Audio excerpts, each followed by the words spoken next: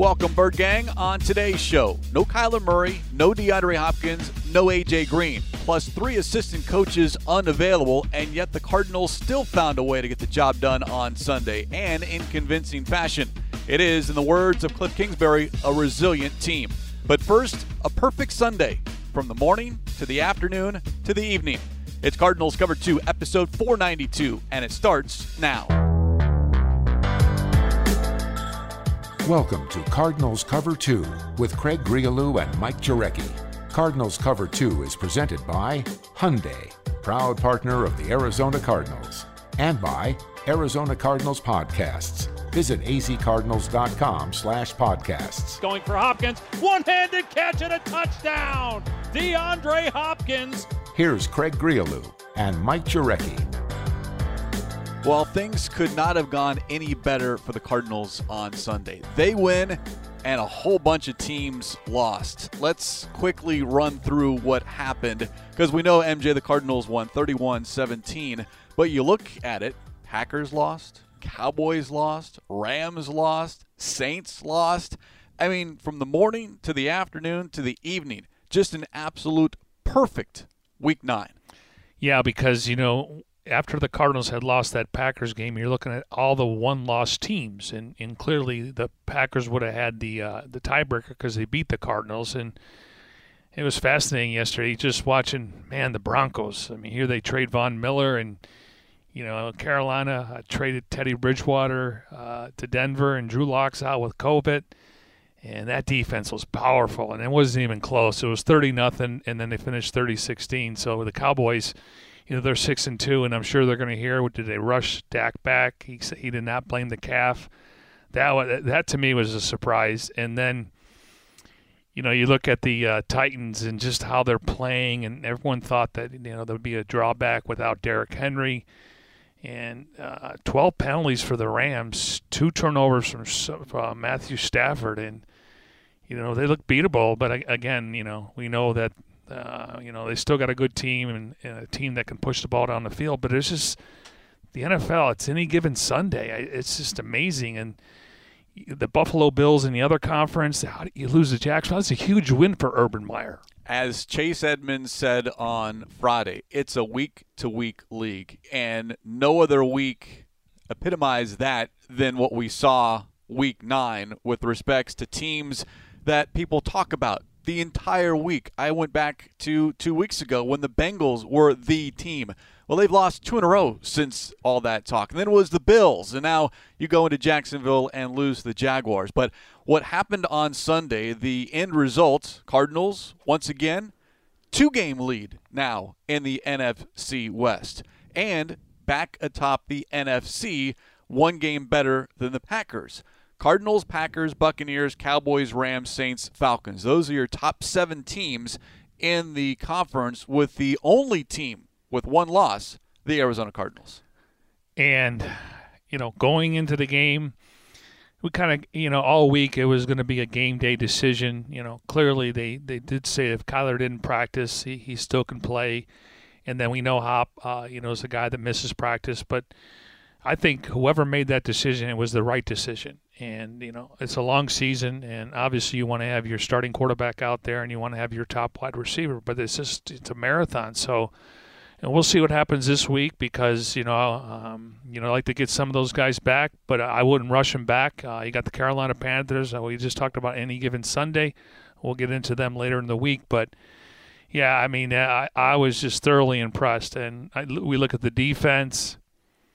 They obviously forced turnovers. You look at James Conner. But to me, the flawness of Colt McCoy really sticks out. And we know that the Cardinals put a premium on going after a veteran quarterback. And Colt McCoy is the guy. And, you got to give him a ton of credit, Craig. It was nearly flawless from Colt McCoy. 22 of 26 for 249 yards and 1 touchdown. 4 incompletions. I went back and rewatched the game earlier on Monday, and we saw much like if it was Kyler Murray at quarterback. There were rollouts, scrambles. I counted 3 design runs, the screen game, deep shots. There was a trick play. We saw Chris Streveler in the game play 2 offensive snaps. It was a perfect game plan set up by the coaching staff and executed perfectly by Colt McCoy in the offense. And give, Sean Kugler getting his guys ready. We got a chance to see both Max Garcia. I think he had 37 snaps, and maybe Josh Jones had 33, so they rotated there. Sean Harlow comes in at left guard.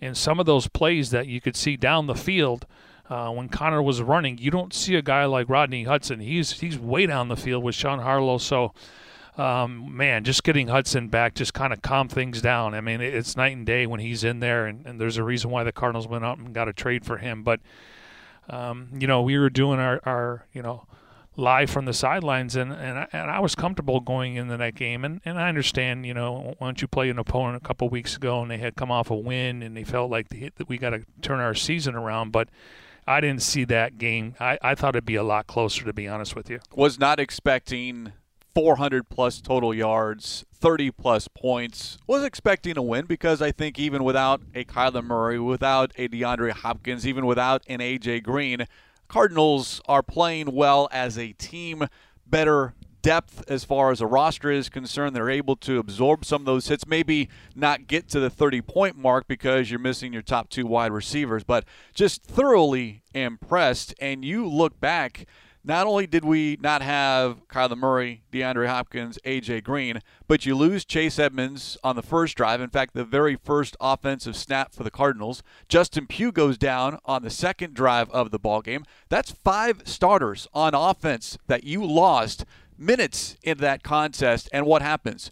31-17, the Cardinals rolled over the San Francisco 49ers. Yeah, and then you go back to week 5 and they won 17-10, and they had all those guys playing. I mean, it's just – and again, I give the staff a ton of credit. I mean, and it goes up to the front office, just how they went out and addressed certain areas and how these guys compete. And, again, they were flying around yesterday. That was the team, we talked about the missed tackles in the Packers game. We didn't see that yesterday. Guys were punching the ball out, and, they teach this kind of stuff. Again, I just, over the last couple of years, you always wonder, every game, okay, if you don't turn the ball over and you win the turnover battle, maybe you got a chance to win. Honestly, this is the first time in a long time, maybe go back to 2015, when I feel the Cardinals step on the field, they have a chance to win every single week, Craig. And they had that belief from training camp, and now I think the rest of us from the outside looking in is getting that same belief that every single week there is the opportunity not just to have a chance, but better than just to have a chance to win that particular game. It's fascinating, and we know it's a long season, and everyone has injuries, and they're not going to use it as excuses. But even the Packers game, I liked them there. I just thought, clearly they had the blueprint: run the ball, play action, keep Kyler Murray on the sidelines, and he was taking some hits. But I've never felt this way, probably back to 2015. Every time they step on the field, they got a chance. It's like, and the odds makers, I got to think, home or away, they're going to be favored for the rest of the season. And they block that out. They don't worry about that. It's about one game at a time. And the mentality and the resilience of this football team, I mean, you got to give them a lot of credit from the top down. 8-1. That is the best record in franchise history through 9 games. 4th time that has happened in franchise history. 5-0 on the road. 3-0 against the rest of the NFC West, as we talk about it here on Cardinals Cover 2, presented by Hyundai, proud partner of the Arizona Cardinals. Want to go back to Colt McCoy and what he was able to do. The efficiency, the decision-making, and that ball was coming out of his hands quickly. Whether it was a quick screen, someone flashing across the middle, there was time given to him by the offensive line to take a couple of deep shots, particularly to Christian Kirk. But otherwise, as McCoy said post-game, hey, I'm getting rid of the ball. That's a very good defensive front. We need to get this ball out quickly. Yeah, and one of the things I noticed a little bit different than Murray, he actually doesn't drift as far. He kind of steps up in the pocket. And, obviously Kyler can get out of trouble like that, but I love the way the game plan was, where he was feeling the pressure, and then they would have the screen game going, and the yards after catch, and then the one time he had Connor on the one side, he moved him to the left side because of the zone read, and all of a sudden he's feeling the rush, and he's kind of baiting those guys, and then he throws the ball to Connor in the flat, and it's just the NFL experience that he has, where the game wasn't too big for him. He was never rattled the entire afternoon. His 12th season in the league, 31st starts in the NFL, and that goes to the experience. What we talk about in the offseason, the Cardinals needed to upgrade the backup quarterback position. To me, I didn't have a particular name. I knew there were a bunch of names out there. I just knew that you needed someone to be able, if needed, and hopefully it wasn't needed, obviously it was, but if needed, to come in to play a half, to play an entire game, maybe for a 2-3 week stretch until Kyler Murray got back on his feet and be able to continue to do what this offense is capable of doing, and that's what we saw on Sunday. Yeah, the only guys I looked at was RG3, and he's a broadcaster now, and Tyrod Taylor, and you just wonder if those guys would have been, hey, I want to play. Colt McCoy knew his role, and maybe it made perfect sense, the fact that Kyler got a chance to watch him at Texas, just not that he didn't follow Tyrod Taylor or RG3. We know RG3 was a really good college quarterback at Baylor, but the fact that the Texas connection, and just they welcomed him with open arms, where, maybe Brett Hundley was trying to be his friend last year, and we know that Strever obviously shouldn't have been in there. Again, I can sit here and talk for the next hour of what this team has brought in and the depth they have on this roster. And we talk about Hudson and Connor and Zach Ertz. And, you look at when they brought in J.J. Watt, I think he really set the foundation for the leadership and physicality for this team. And guys were buying in. They sign Malcolm Butler. He leaves camp. All of a sudden, what's the secondary going to do? And this really... Now we're starting to see the front seven be the strength of this team, and the secondary's hitting. I mean, I guarantee you when Deebo Samuel wakes up today, or Brandon Ayuk, they're going to feel it, because those guys were hitting yesterday in the secondary. We've heard this word used a lot, resilient, and by definition, able to withstand or recover quickly from difficult conditions. Well, that, in a nutshell, is what the Arizona Cardinals have done here in 2021 from day one, from week one. Whether it's an injury or COVID-19, this team has been able to respond, and that was our question on Friday. How would they respond following the first loss of the season? They responded very, very well, even without starting quarterback, starting wide receivers, and no J.J. Watt. It was, again, perhaps expected in that locker room.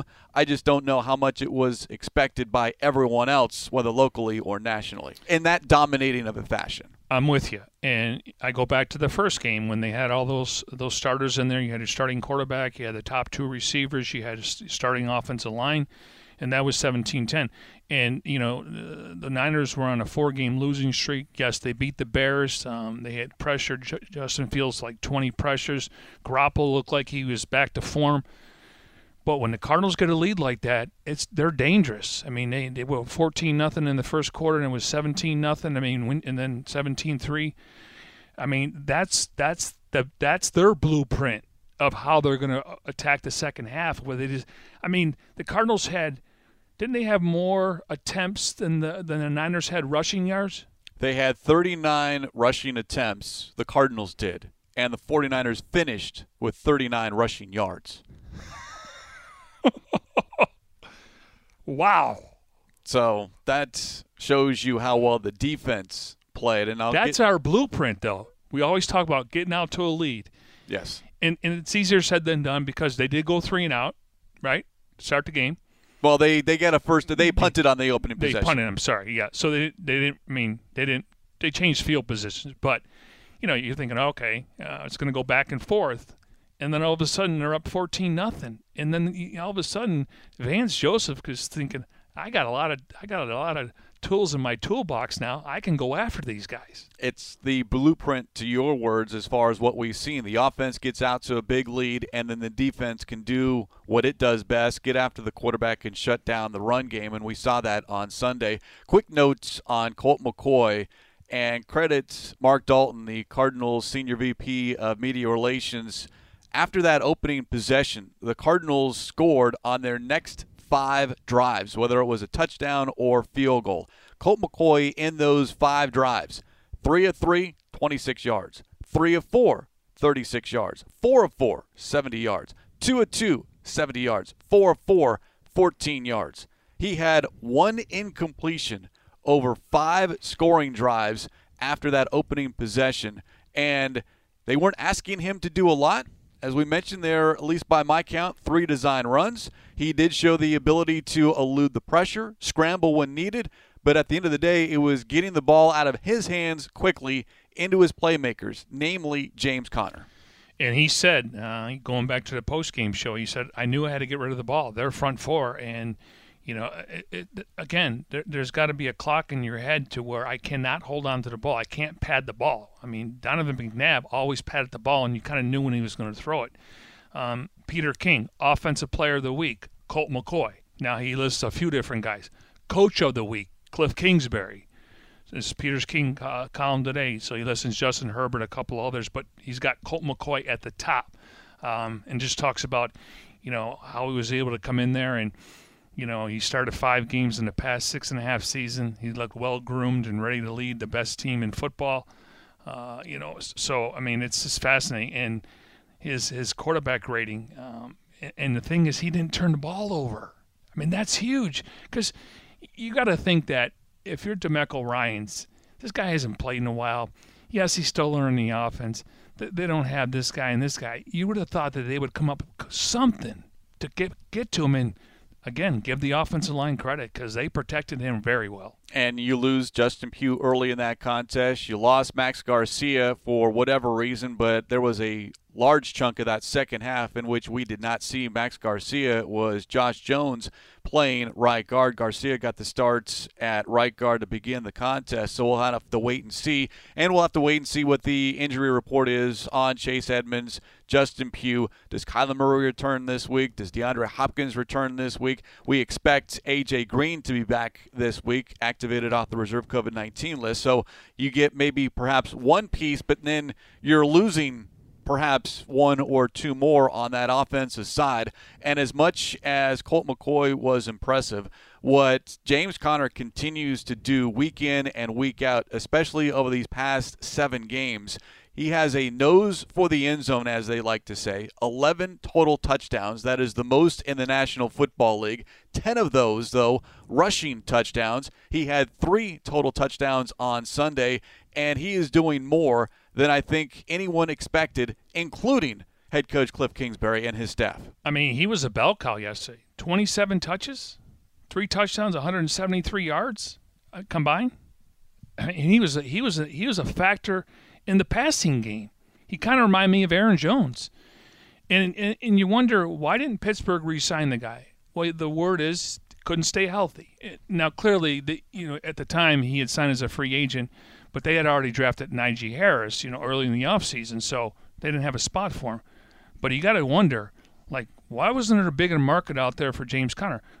Coming in, we didn't think he'd be the bell cow. It's 1, and then once we got to training camp, it was 1 and 1A. Chase, is a guy that can catch the ball. But this is, I don't know how we rank these signings anymore. And Conner was not part of that first wave of free agency. It was, okay, let's kind of see how the market plays out. We need someone in there in that running backs room. You lose a Kenyon Drake who is out there, and James Conner, he's got the connection with James Saxon, his running backs coach, who was one of the assistant coaches that was not available to the Cardinals on Sunday. But it's what Conner has done in the passing game, and something that Kingsbury noted in training camp, how well he runs his routes, how well he catches the ball. There were at least 2 times in which Conner had one-handed grabs. Yes. And in that screen pass, the 45-yard touchdown catch, the largest touchdown catch of his career, the ability to take it into a second gear. Because once he got to the secondary, it was he found another gear, and there was no one going to get him. Now, credit some of the blocking as well, but it's the ability for James Conner. He gets hit once or twice and is still at full speed, keeps his feet moving, and it's been fun to watch. He's got a great story, as everyone knows, but what he has been able to do here, even with Chase Edmonds healthy, now we'll have to wait and see if it is just James Conner and Eno Benjamin moving forward for a couple of weeks. But James Conner, I'm thoroughly impressed. And you mentioned the 173 total yards, 5 catches, 77 yards, and a touchdown. And, I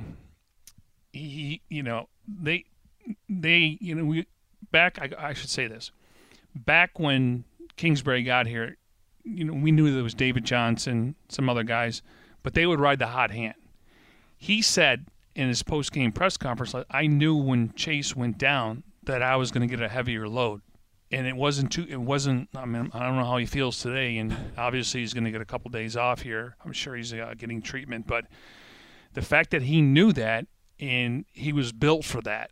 And to me, that's impressive because, you go into a game and you're part of the game plan, but all of a sudden the game plan goes out the door because what do we talk about? This team needs to run the football so they can, obviously win the line of scrimmage. And we're comfortable with Hudson coming back, but it was going to be Chase Edmonds and James Conner. Here, Edmonds gets hurt in the first play of the game, and all of a sudden he becomes the workload. So he's built for it. Again, I don't know if you can do that every single game, just taking the pounding. But he also protects himself pretty good, too. He is a physical runner, not afraid of contact, will run between the tackles, and then the ability to move guys away, whether that's with a stiff arm or just being stronger and shoving defenders out of his way so he has a clearer path. It's fun to watch. He is completely different as far as a player versus a person. You talk to him off the field, well-mannered, polite, quiet, but on the football field, there is a switch, and we've heard his teammates call him a bully on the football field because if you are wearing a different colored uniform and you get in the way of James Conner, you're going to find yourself on your back. Yeah, and it's always good to listen to the broadcast and Calvisi's on the sidelines, and he just talks about what the passion they have when even for Eno Benjamin, a guy that's worked very hard. He said Connor's walking up and down the sidelines, getting everyone fired up, and here he's just been carrying the rock, and you'd think he needs a breather. No, so it's interesting when they throw it to Paul, just the passion and the energy from the sidelines. I mean, it's contagious. To your point about can that be sustained week in and week out, probably not in this day and age. It is difficult for any running back to do that. You look at Derrick Henry, who is now likely done for the season. That is why you need those two running backs, maybe two different styles of running backs. I'll say this, though. If there's one guy that has a similar skill set to Chase Edmonds, Eno Benjamin. Now, he may not – Eno's gotten better catching the ball in the backfield. Like you talked about last night, they had a conversation. Hey, listen, maybe he needed to put more work in. Maybe he needed to know what it's like to be a pro. And I give him a ton of credit because he started flashing in the offseason. And maybe they get Jonathan Ward back. We'll see what happens this week when it comes to the injury report. But, Eno's going to get some reps here. And the fact that he's got, he can run between the tackles, he can bounce outside. I think Eno right now has a ton of confidence, and it's nice to see him get some success because of the work he put in. Everyone was waiting for Eno Benjamin for his opportunity. It did not come as a rookie, and I think for good reason. He was not ready. Physically, probably yes, but not mentally. What did it take to maintain your spots in the National Football League, the work that you needed to put in Monday through Saturday in order to be given that opportunity on Sunday? Benjamin's been very open and honest about that. We've heard Kingsbury mention it as well. You talked about a conversation in the offseason, whether that was initiated by the coaching staff or by the player. It's, what do I need to do? Or this is what we need to see from you in order for you to be active. Okay, well, he came in and he had a different attitude, a different mentality in training camp. And he still had to wait for his opportunity because he was inactive for those first couple of games. But once given the opportunity, and when you're waiting, maybe you are on the same level or think you're on the same level as a Chase Edmonds or a James Conner, but you can't play everyone. Not everyone can be active, so you have to be patient. And patient paid off. And what was the knock? He doesn't play on special teams. And all of a sudden he started playing on special teams. He was a gunner. I can go back to training camp. We're sitting in that sweet loft. We had him on the Red Sea Report, and he told us he had a conversation with Steve Keim. And Keim said, I believe in you. Because I think the coaching staff says, what does he do? I mean, besides run, can he do anything else? How's he in pass protection? Can he play on special teams?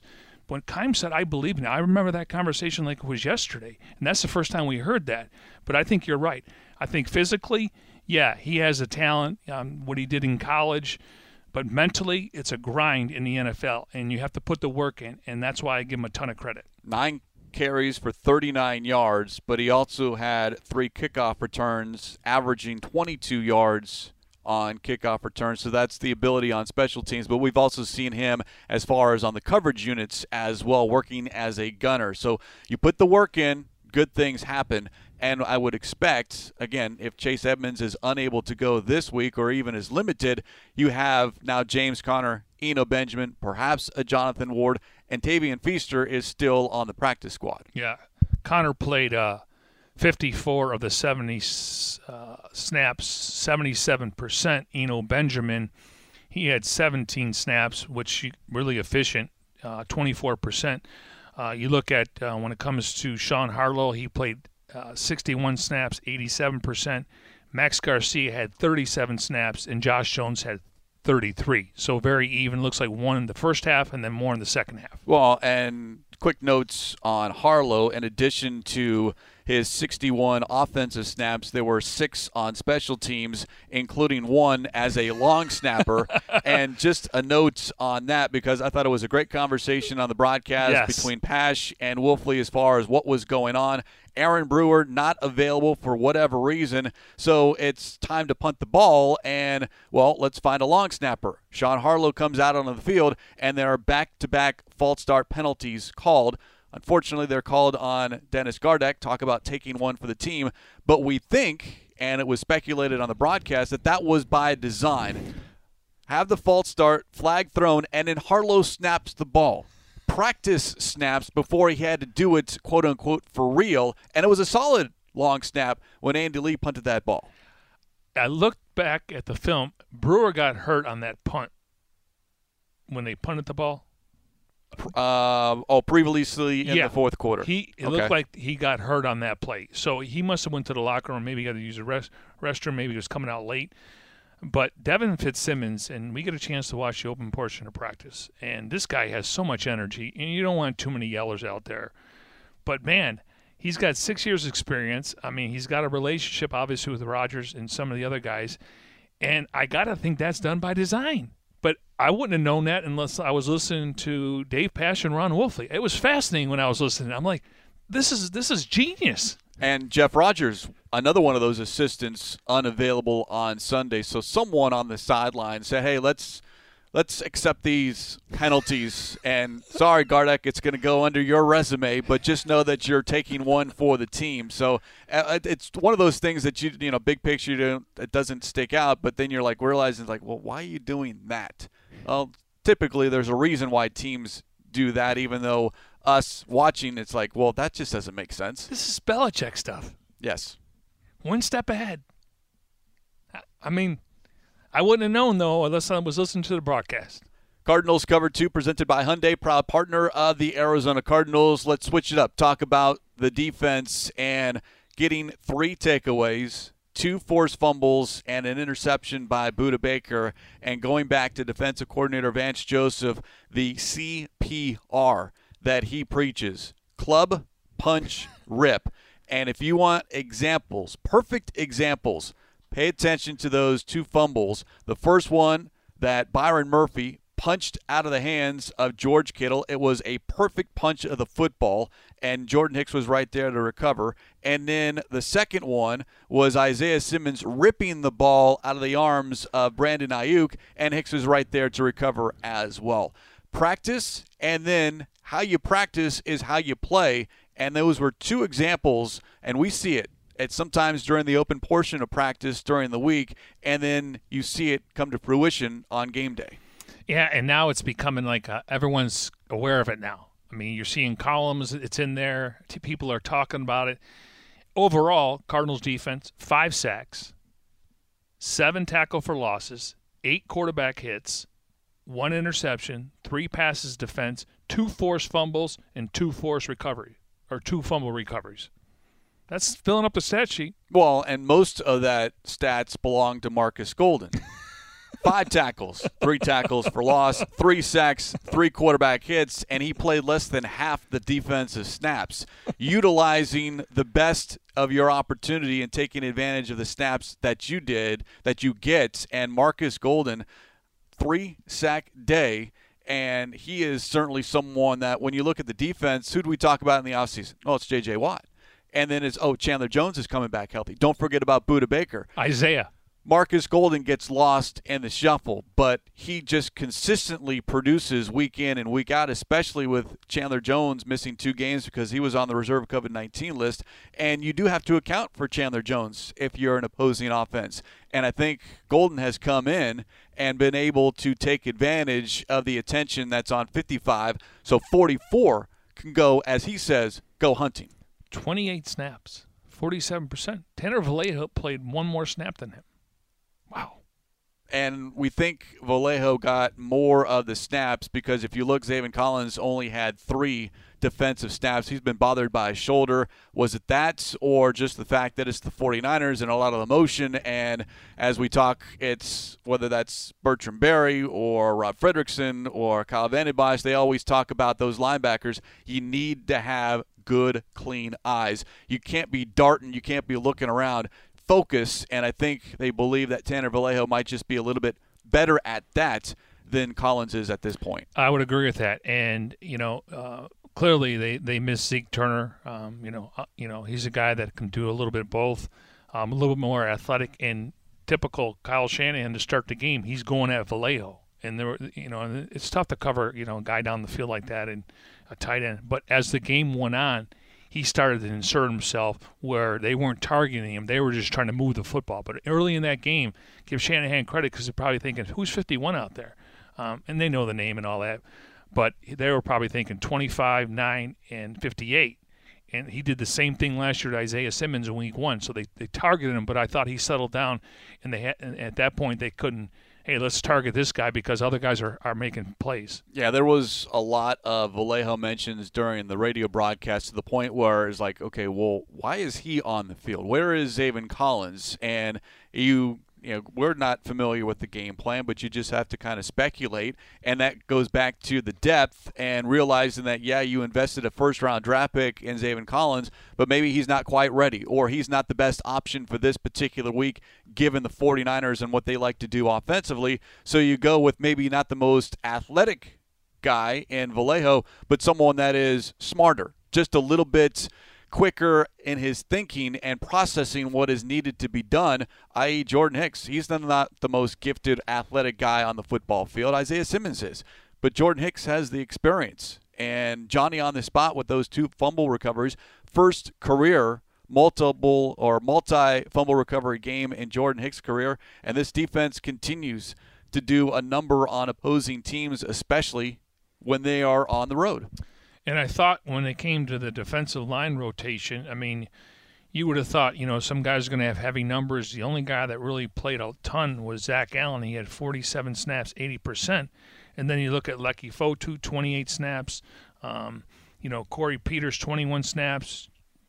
Jordan Phillips, 20 snaps. Josh Morrow, 14 snaps. You would have thought, that tells me they were going more nickel and dime, getting their playmakers out there versus they were rushing 4. One time, I think on a turnover, they rushed 4 and they had 4 linebackers in there, double stack, so to speak. But I would have thought, and again, they only had 59 offensive snaps, where the Cardinals had 70 offensive snaps. So, but it was nice, Chandler Jones, he played 49 of the snaps, which is 83%. So it was a good rotation they had, and I think it helps when you have a lead like that. And speaking of Chandler Jones, he finally got that elusive 1 more sack needed to become the franchise all-time sacks leader. It happened in the second quarter. 6th sack of the season, his first since week 1, number 67 in his Cardinals career, and he passes Freddie Joe Nunn, who recently passed away in the past couple of weeks, and a great gesture on Chandler's parts. He had a T-shirt underneath his uniform and lifted up his jersey to let everyone know that he was wearing a Freddie Joe Nunn T-shirt underneath, one that he made himself. He mentioned he wore it in the Green Bay game as well. It's not that he had worn it since week 2, but the past 2 games he had it underneath his jersey and finally was able to surpass Freddie Joe Nunn and then honor Freddie Joe Nunn and his family. What a great gesture. I mean, he didn't have to do that. Besides, obviously, Freddie Joe Nunn. And the fact that Chandler's done this in a lot less games. Back in the day, they were running the ball. So, I mean, Freddie Joe Nunn, I think it was 121 games. Chandler's played 75 for the Cardinals. So when you look at it, they're throwing the ball a lot more. And I thought it was interesting last week when he talked about the AFC versus the NFC tackles, But what a great gesture. And I like Chandler Jones on and off the field. I just like the way he gets everyone fired up. I mean, he's into it. He's part of this team where, yeah, he may not fill the stat sheet, but just having him out there, he creates havoc every single week. 3 tackles, a sack, tackle for loss, 2 quarterback hits for Chandler Jones, who might finally be over his COVID-19 as far as the time he missed and getting back into game shape. And maybe to his point when he addressed the media last week, feeling a lot quicker. He lost some weight. He's gained much of that back, but he feels better at, maybe it's more psychologically, but maybe quicker now off the edge than he was for a stretch there. I was fascinated when he said he did a simulation. I mean, he invited 2 other guys out here on a Sunday. He said he ran about 65 snaps. They did every single drill. I never heard of that. Usually you're just sitting on the couch, and clearly he wasn't coming back from an injury, but COVID, when you talk about smell and taste and losing weight, he said he didn't lose 15 pounds, but I think he said he lost, 7, and he got 5 back already? Correct. So I never heard of that. I mean, that's a guy thinking ahead. Like, when I get on the field, I don't want to, I need to be in football shape. Conditioning's major. If you're lethargic, you're not going to be able to play like you want to. Jordan Phillips also with his first sack of the season, so good to see some quality production out of that defensive front, whether it's the linemen or the linebackers. And overall, as we continue here on Cardinals Cover 2, presented by Hyundai, proud partner of the Arizona Cardinals, I've been real, I guess critical is the correct word, but just pointing out how well or not well this team does against the run. You have to be better. Maybe not overall, but just the yards per carry. It is second to last. And that was a concern going into this game. Poor tackling, yes, but just because we know that the 49ers, they run the ball so well regardless of who's in the backfield. Yet what happened on Sunday? 39 rushing yards, a season low allowed by the Cardinals defense, and that's twice now in 3 games. First being the Texans, that this team has allowed fewer than 50 rushing yards. Now, there are 4 games in that they've allowed 150 rushing yards, but you limit the run, keep that opponent under 100 yards rushing, and I like the chances of the Arizona Cardinals. The difference yesterday is the running backs in the prior game were getting to the second level, A.J. Dillon and Aaron Jones, and that was their game plan. And Chandler did point out that, Aaron Rodgers was getting rid of the ball quicker. And we can make the same claim that Colt McCoy was getting the ball quicker, and that makes it difficult for the defense. They don't know what to do now. Do I rush or I drop back in coverage? Yeah, it's just, again, we can sit here and talk about Vance Joseph for an hour. I mean, what he's doing with this defense, and it really doesn't matter who's lining up. And they've gone against really good backs. Derrick Henry, Dalvin Cook. Even Robinson was a good back. Obviously, the Rams, Henderson is their number 1 guy. But, the fact that, there's times when they got to the second layer, but we didn't see that yesterday. And I think that's the reason why the Cardinals were able to stop the run and force Jimmy Garoppolo to beat them. Elijah Mitchell did have 36 yards rushing, so 36 of the 89, but only 8 attempts, and there were only 11 in the game for the 49ers, and that's making a team one-dimensional. You get a big lead, You take away the run because you can't, and you have to throw it to get back into the ball game. And Garoppolo had 40 attempts for 326 yards, a couple of touchdowns, but he was also picked off. So it goes back to what Vance Joseph, and he says it every week. He has said it every week since he's arrived. Stop the run, and he means it. And it's come to fruition more times than not, and we saw this team stop the run on Sunday against the San Francisco 49ers. And it's something that, and again, you had that great stat, 4.5, the Packers on first down. That was a point of emphasis because now all of a sudden, if they're getting 4.5 on first down, they get 2 or 3 on second down, it's a manageable third down. And that wasn't the case yesterday, which is night and day from the previous week. Yeah, the 49ers only converted 4 of 10 on third down compared to the Cardinals' 7 of 15, being able to control the line of scrimmage, control possession, and control the flow of the game. I think that's what the Cardinals did offensively, defensively, and special teams. Well, I always like to go back to my keys. Number 1 was Cardinals need to run the ball to slow the 49ers pass rush. Cardinals need to eliminate the chunk plays on the 49ers offense, and they must be better on first and second down and when it comes to not letting those guys get to the second level. Pressure, Jimmy Garoppolo, I said, always good at least for 1 or 2 turnovers. He did only have the 1 pick. They also forced 2 fumbles. And then the X factor, I thought would be Simmons on Kittle. Didn't really see that matchup. And the intangibles were Murphy on Samuel, Jones and Williams, and then Alex Mack. I didn't hear a lot about him.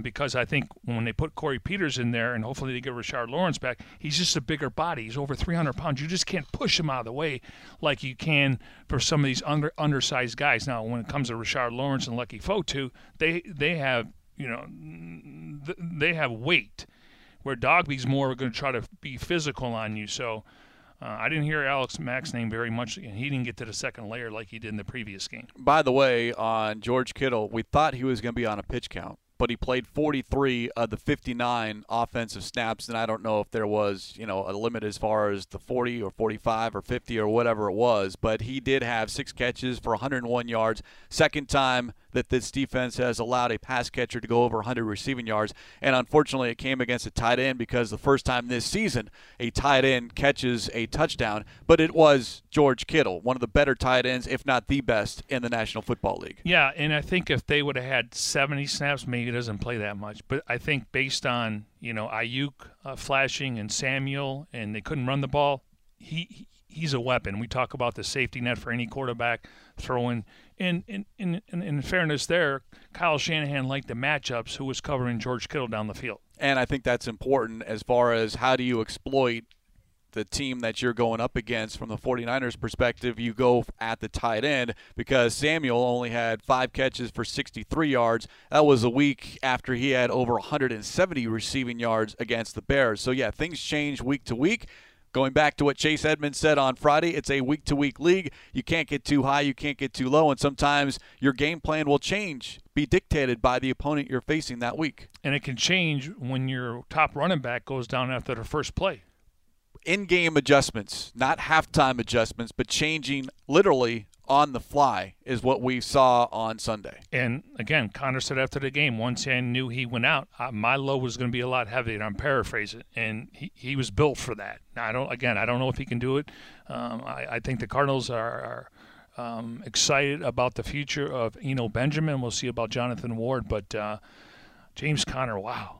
This guy he's a bowling ball out there. It is fun to watch and a fun listen to as well, talking about James Conner. Before we head on out of here, I want to go back to something that you brought up on Cardinal Talk with Kyle Vanden Bosch, myself, and you, as far as looking at 9 games and the subject of best win of the season. And I went back to the Rams game, winning in Los Angeles, getting that monkey off your back, finally beating Sean McVay. And Vanden Bosch brought up a good point. He mentioned that where the Rams game would have been the best considering the entire organization, that the 49ers win on Sunday probably said more about Cliff Kingsbury as a head coach. Couldn't agree more. And I know that between the front office and, and the GM, they had a conversation that week. Listen, we got to beat the Rams. Now,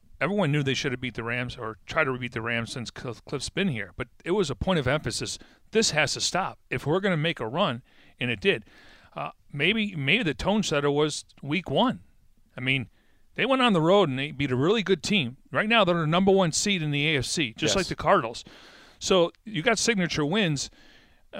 Best win, but I think Kyle brought up this is more about Cliff Kingsbury, and I said it last night.